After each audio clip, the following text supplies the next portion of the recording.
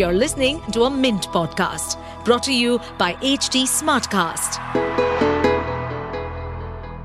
Hello, listeners. Welcome to the latest episode of Why Not Mint Money. I'm your host, Jash Kriplani. Birth of a baby is often followed by both euphoria and excitement, but it also comes with a lot of expenses. For long-term goals such as higher education and wedding, there are several investment products that new parents can start investing in. In this episode of Why Not Mint Money, we chat with Kalpesh Ashar, who is the founder of Full Circle Financial Planners and Advisors, on how parents can start investing for their newborn baby. Welcome to Why Not Mint Money, a personal finance podcast where we help you understand basic money concepts and share strategies for you to build your wealth. So let's get started with your money journey. Hi Kalpesh, welcome to the latest episode of Why Not Mint Money. It's really great to have you here. So Kalpesh, we wanted to connect with you today to talk about how people can invest for their newborn. Can you share any ideas about how people can go about investing for a newborn baby? Thanks, Jash, for having me on this podcast, and always a pleasure being on the Mint podcast on various unique topics of personal finance. So this topic which you've chosen today is investing for the newborn, and like our Indian mindset that whenever there's a newborn baby, there's always a great euphoria and combined with a lot of anxiety, especially by the parents, as to how do we ensure financial security for the child. Right from birth itself, many people start thinking about its higher education and well-being and where he'll be schooling and all such things. So obviously, along with the euphoria, there is this anxiety which leads for many parents to, in fact, start the journey of investments or savings first for their children at a very, very early age. And in fact, that is a good thing to do. And not every parent could do it. But because of obviously the financial constraints which every family or couple has. But the ones who can do it, and I think everyone should slowly make a start in this matter, is first and foremost in today's times, I would say, is by ensuring that the baby today, probably after the baby's month or something, get its PAN card done, followed by the Aadhaar card. Because I think today in every financial instrument, the PAN has become necessary and Aadhaar the identity. So today we are privileged that we can have for such a small newborn or these identity instruments which enable the investment process. I think that's the first step which should be done. And obviously there's a minor PAN card, and everything what investments are to be done from the parents' source of income, and the whatever the profile is actually clubbed with the parent, but it creates an identity for the child. Investments to begin at a very early age, and more importantly, the focus of the parent in that particular product or investment, whichever is chosen, is there from day one whenever they decide to invest. But just a note of caution here before we get into the other part is that do not get euphoric or too excited to start this investment process if you are not able to do from your existing financial resources very, very easily. Because we don't want a situation, as we say in personal finance, which hampers or disturbs your present financial profile or lifestyle in order to get this thing done at this early age. There's always a tomorrow and we can begin. Sure, Kalpesh. And taking the conversation forward, what are some of the investment products that parents can consider? So first, I would try to cover the investment products which should be considered. Okay. First and foremost, you could always, as the child grows up or something, you could have a bank account, a minor's bank account with the parent as the guardian. So that creates an identity. Now, that's not for a newborn, but just generally during the course of time. So that's the very beginning where the parents could put in some amount of money, and then the investment is easily flowing from the bank account into the respective investments. Then probably what could be looked at is, in finance, how we do is a little bit of an asset allocation, not into one particular asset class. We could look at, obviously, because it's for a long term or something, we could look at equity-based mutual funds in the name of the minor to begin the story. But again, there, that judicious mix of large, flexi, whatever in the child's name in a small manner could begin, supplemented, of course, by the debt funds, or if you have the girl child, you could have a brilliant product like a Sukanya Samriddhi scheme, which starts and it carries on for a very longish period.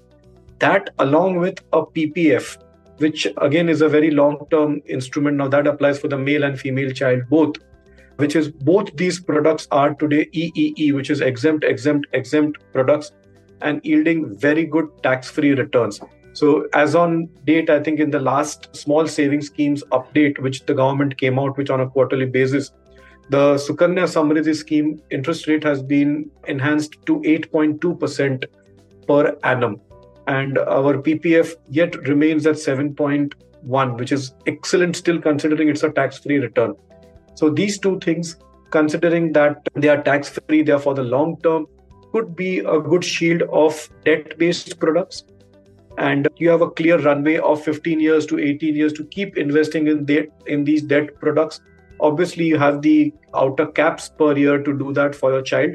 Whereas coming to the growth aspect, equity-based mutual funds could serve as a brilliant instrument for the growth on a compounding basis. And even if you say that you've invested a decent amount as per your capacity for the child from the very, very early stages, I think you've got a short 15 to 20 year investment time horizon in equity.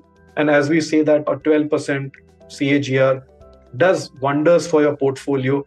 I think a judicious mix of these three things. Also, Jash, I would like to point out that things which should not be done for the newborn baby in getting too overtly excited and getting onto the... Yeah, please. Yeah, I think it's as important to share what are the don'ts when it comes to investing for a newborn. So please go ahead. Probably the things which should not be done in the same bandwidth, Jash, I would like to mention is do not get lured by these insurance investment products, which the insurance companies keep doling out time and again, basically keeping that emotional tag or emotional string attached to it that this is for your child. Ultimately, it's nothing but a pure endowment plan. And as we all know, these endowment plans suck out the cash flow on a higher basis, offering less sum assured and very, very suboptimal average investment returns. I think that is not what you require. What you require on the insurance front, I would say, is a enhanced term plan for the parent, in fact, because the parent is responsible for the child's investment on a regular basis. The child is not an earning member, the parent is. His life is more valuable for the child's growth in time to come. So if both the parents are earning and they want to do something for the child in terms of his insurance needs, what they need to look into is enhancing their own sum assured cover through a term plan and not getting an insurance policy and endowment plan in name of the child out here. Second thing is stay also clear from your typical mutual funds also have these child benefit. I would not say stay clear, but again, it's just a old wine in new bottle that the child plans which are given are nothing but your pure open-ended or in some cases close-ended for a while, and then they open up equity funds. So the underlying security is nothing but pure equity there in the mutual fund itself. So I'm not against these child plans in mutual funds, but you could easily do with a normal diversified mutual fund in equity as well, with a complete open-ended structure that, God forbid, if you require the money in between, it is available and there is even not a small close-ended clause in it. Third aspect is that I'm jumping the gun a little bit, but people make this cardinal mistake of tagging real estate for their children's higher education, say for example 10 years hence or something. I think that is where the ball is completely out of the park, because real estate, as we know, is a highly illiquid asset, and people say कि ये जगह मैंने अपने बेटे के नाम कर दी या बेटी के नाम रखी है, and as and when the beta or beti requires that thing, the property is found to be into a legal tangle or a legal issue, you cannot get that money when you want. I think the whole goal or the purpose of investment goes for a toss. So these are the things which genuinely come to our mind. And I would say last but not the least, the all-time favorite for Indian mentality is gold. So people would always, whether you advise or don't advise, would keep gold as a buffer for their children's future in Yeah. some way or the other. No, and But yet gold is again, also seen as a gifting tool. Often relatives come and gift absolutely. a gold coin or whatever. Yeah. So that aspect, without saying, keeps accumulating in the cupboards. So you cannot deny that fact that gold is Yeah, that medium of exchange, which is a right. traditional Indian saving. But here again, if you also want some type of asset diversification at a latter part, I think gold, to a certain extent, for a girl child's portfolio, could form 10% of the part of it. Right. Sure. And Kalpesh, can you also talk about, like you mentioned, a parent can open a mutual fund folio in the minor or basically the newborn's name. But what will be the process when it comes to redemption? Because if it is in the name of newborn, there would be certain criteria, right? How a parent can redeem, or does the child only has to redeem after a certain age? No, so it's simple, right? The mutual fund investment is simply in the name of the child, and the funds are coming from that child's minor bank account. Otherwise, the entire operation of the mutual fund is the guardian, which is the parent there himself. So obviously, in the bank account as well, the child is the name, but the father or the mother is the operative person and the guardian as well. So that Okay. synchronicity remains, and the parent is the operating person. Now, Mhm. as and when that child turns 18 and he turns major, then it's a normal individual status, like an individual which the child now becoming a major has to operate the account. Okay. Okay. Then the child can basically even operate and basically redeem. And I think the redemption can only happen after the child turns 18, right? Absolutely. Okay. Okay. Okay. And Kalpesh, fair point. You covered so many products. Uh, how does one ensure that there is not too much risk? Also, there is the capital stays protected. What are the steps that parents can take to ensure that? Because usually they would obviously have, as the child matures, they would want certain corpus for the child's higher education and would not want to too much at risk with that capital. So how do parents do that? And I think especially as those goals come closer, it's important that these corpuses are kept in instruments that allow capital protection. So can you share your thoughts on this? Yeah, so it all boils down just to the fundamentals of financial planning here as well. So what you rightly said is that although we have the textbook rule that if you have a time frame of, say, anything beyond 10 years or 15 years, equity is the go-to product. But without getting too overtly dependent on one asset class. So you could easily have a complete time frame of, say, anything to invest between 10 to 15 years. Say, for example, we just highlight a goal of a child's higher education. That you keep it as a goal of, say, if a child investment planning starts at the age of 2 or 1, whatever it is, or 3, you still have a minimum of 15 years to invest out there.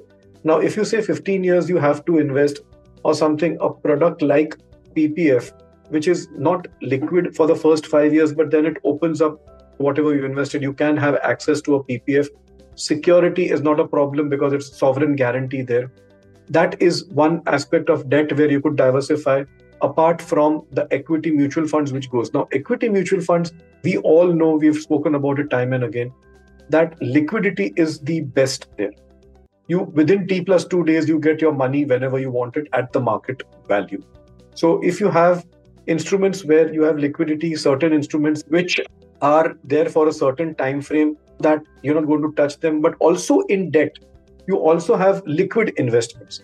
So then you have your debt-based mutual funds put in place there, which are available to you at any point of time. So you have a mix of certain products which are going to have the lifetime investment in debt and give you that compounding. Also, you have something in debt which gives you liquidity. Security is never compromised because debt mutual funds, you invest in gilt funds or other funds which are corporate bond funds, AAA rated funds. Liquidity is always at your beck and call. And you also have PPF or something which is working parallel as tax-free. A judicious mix of both. So I would say something like over a 10-year period, 60-40 or a 70-30, that's the major amount in equity-oriented mutual funds and the balance amount in debt could serve as a good mix, that you are not compromising on liquidity as your goal comes closer, and as well as your asset allocation is taken care. But if I am correct, Kalpesh, for PPF, the threshold, the lock-in period is 15 years, right? Yeah, but if you see the clause in PPF, after I think a period of 5 to 6 years, if there is a requirement for example, in dire straits for family, emergency, medical, or in case of your higher education, you could withdraw whatever amount is accrued. They'll give it to you, albeit with a little bit of a deduction, but the amount is available in higher education. That's why I'm highlighting this particular thing.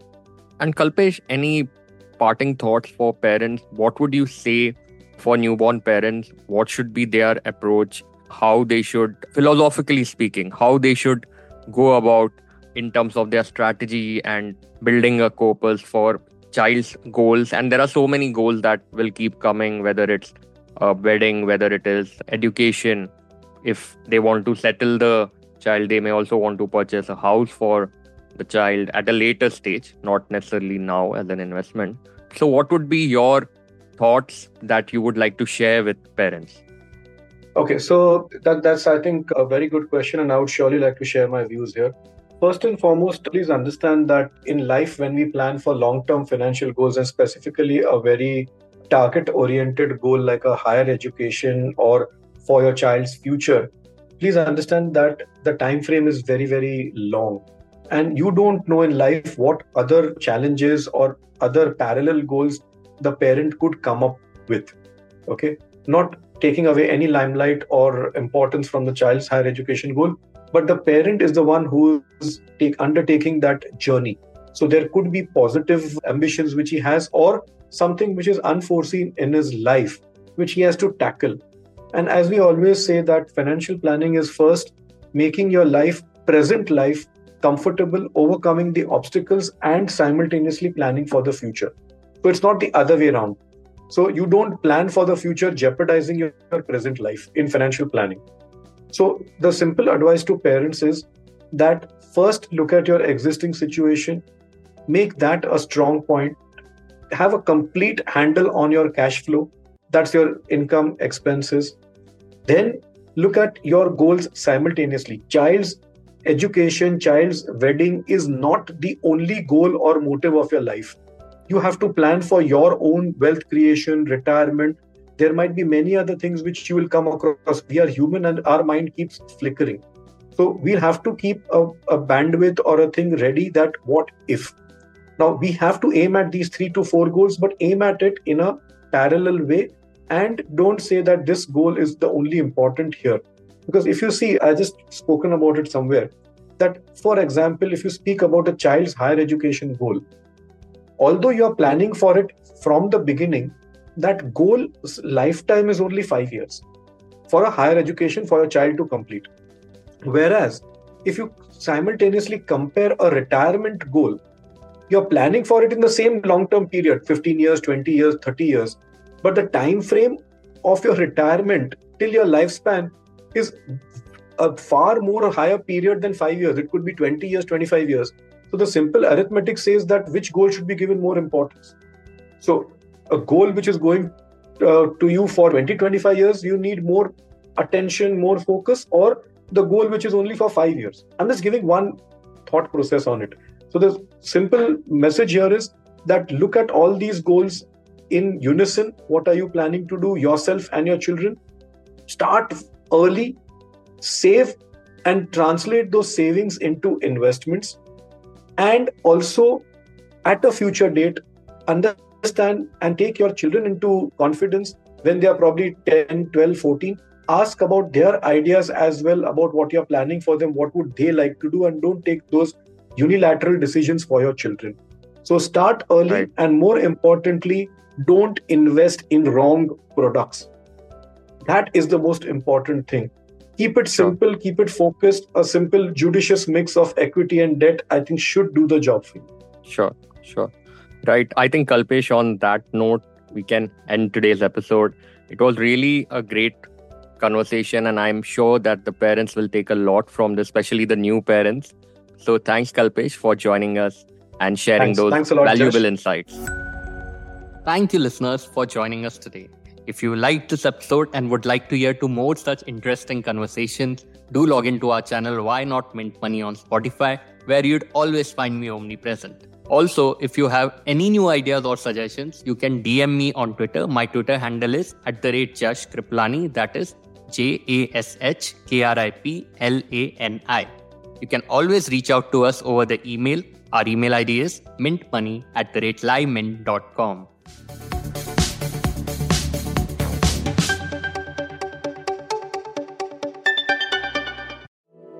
To stay updated on this podcast, follow us at HT Smartcast on all the major social media platforms.